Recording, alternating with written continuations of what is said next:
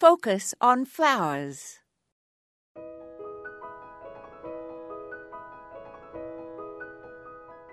As the growing season winds down for the year, I find myself staring hard at individual flowers to imprint them on my memory. It is like waving goodbye to friends who will be gone for a long time.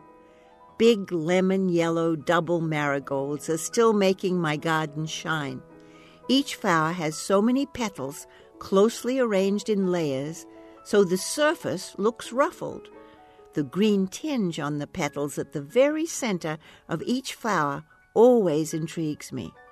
How very complex each flower is. When I started gardening, I was dismissive of marigolds and thought they were such ordinary flowers.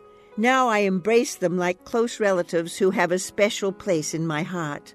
I also gaze hard at the tissue paper texture of the flowers of the mallow plant.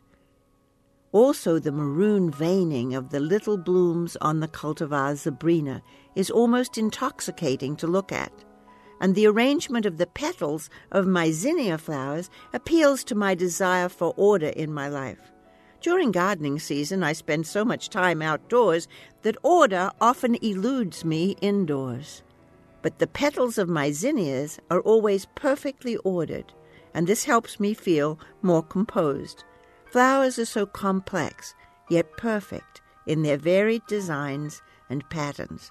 This is Moya Andrews, and today we focused on intricate patterns.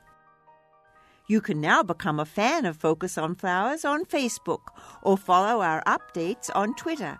Just look for Focus on Flowers.